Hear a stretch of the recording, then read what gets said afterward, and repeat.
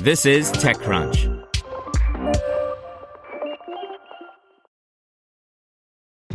This episode is brought to you by ShipStation. You know, folks, I'm all about working smarter, not harder. Running a successful e-commerce business can be really convoluted, and honestly, you have enough going on, so I want to introduce you guys to ShipStation. I love using ShipStation because it makes it so much easier to automate all my shipping tasks, and I can manage all my orders in one simple dashboard. Work less and ship more with ShipStation, the innovative tool that helps turn your shipping challenges into opportunities for growth. Go to ShipStation.com and use code TechNews to sign up for your free 60-day trial. That's ShipStation.com, code TechNews. This is TechCrunch. Have you checked on your IT team lately? 2020 was rough for them. Ransomware, work from home, cloud migrations. It didn't stop. It's a good time to give them a new resource, IT Pro TV. They can learn new skills and have a reliable, searchable knowledge base all online and on demand. Visit itpro.tv/crunch to learn more. That's itpro.tv/crunch, itpro.tv/crunch. Cloud infrastructure market keeps rolling in Q1 with almost $40 billion in revenue. By Ron Miller. Conventional wisdom over the last year has suggested that the pandemic has driven companies to the cloud much faster than they ever would have gone without that forcing event, with some suggesting it has compressed years of transformation into months. This quarter's cloud infrastructure revenue numbers appear to be proving that thesis correct. With the big three, Amazon, Microsoft, and Google, all reporting this week, their market generated almost $40 billion in revenue, according to Synergy research data. That's up $2 billion from last quarter and up 37% over the same period last year. Canalysis's numbers were slightly higher at $42 billion.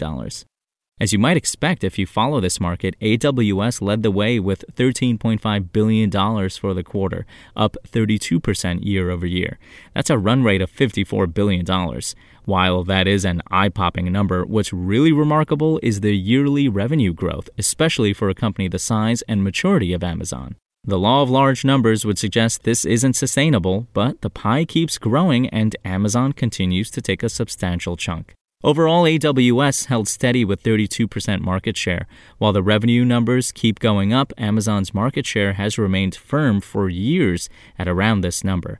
It's the other companies down market that are gaining share over time, most notably Microsoft, which is now at around 20% share, good for about $7.8 billion this quarter. Google continues to show signs of promise under Thomas Kurian, hitting $3.5 billion, good for 9% as it makes a steady march toward double digits. Even IBM had a positive quarter, led by Red Hat and cloud revenue, good for 5% or about $2 billion overall. John Dinsdale, chief analyst at Synergy, says that even though AWS and Microsoft have firm control over the market, that doesn't mean there isn't money to be made by the companies playing behind them. These two don't have to spend too much time looking in their rearview mirrors and worrying about the competition. However, that is not to say that there aren't some excellent opportunities for other players.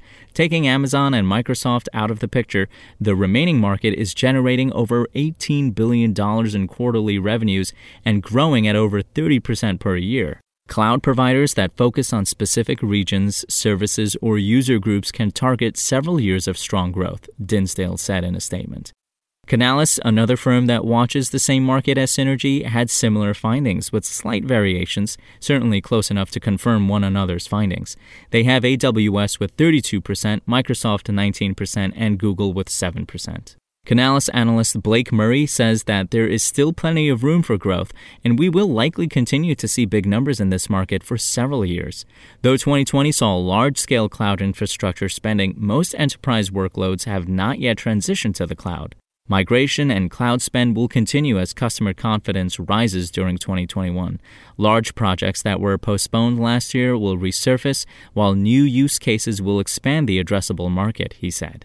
The numbers we see are hardly a surprise anymore, and as companies push more workloads into the cloud, the numbers will continue to impress. The only question now is if Microsoft can continue to close the market share gap with Amazon.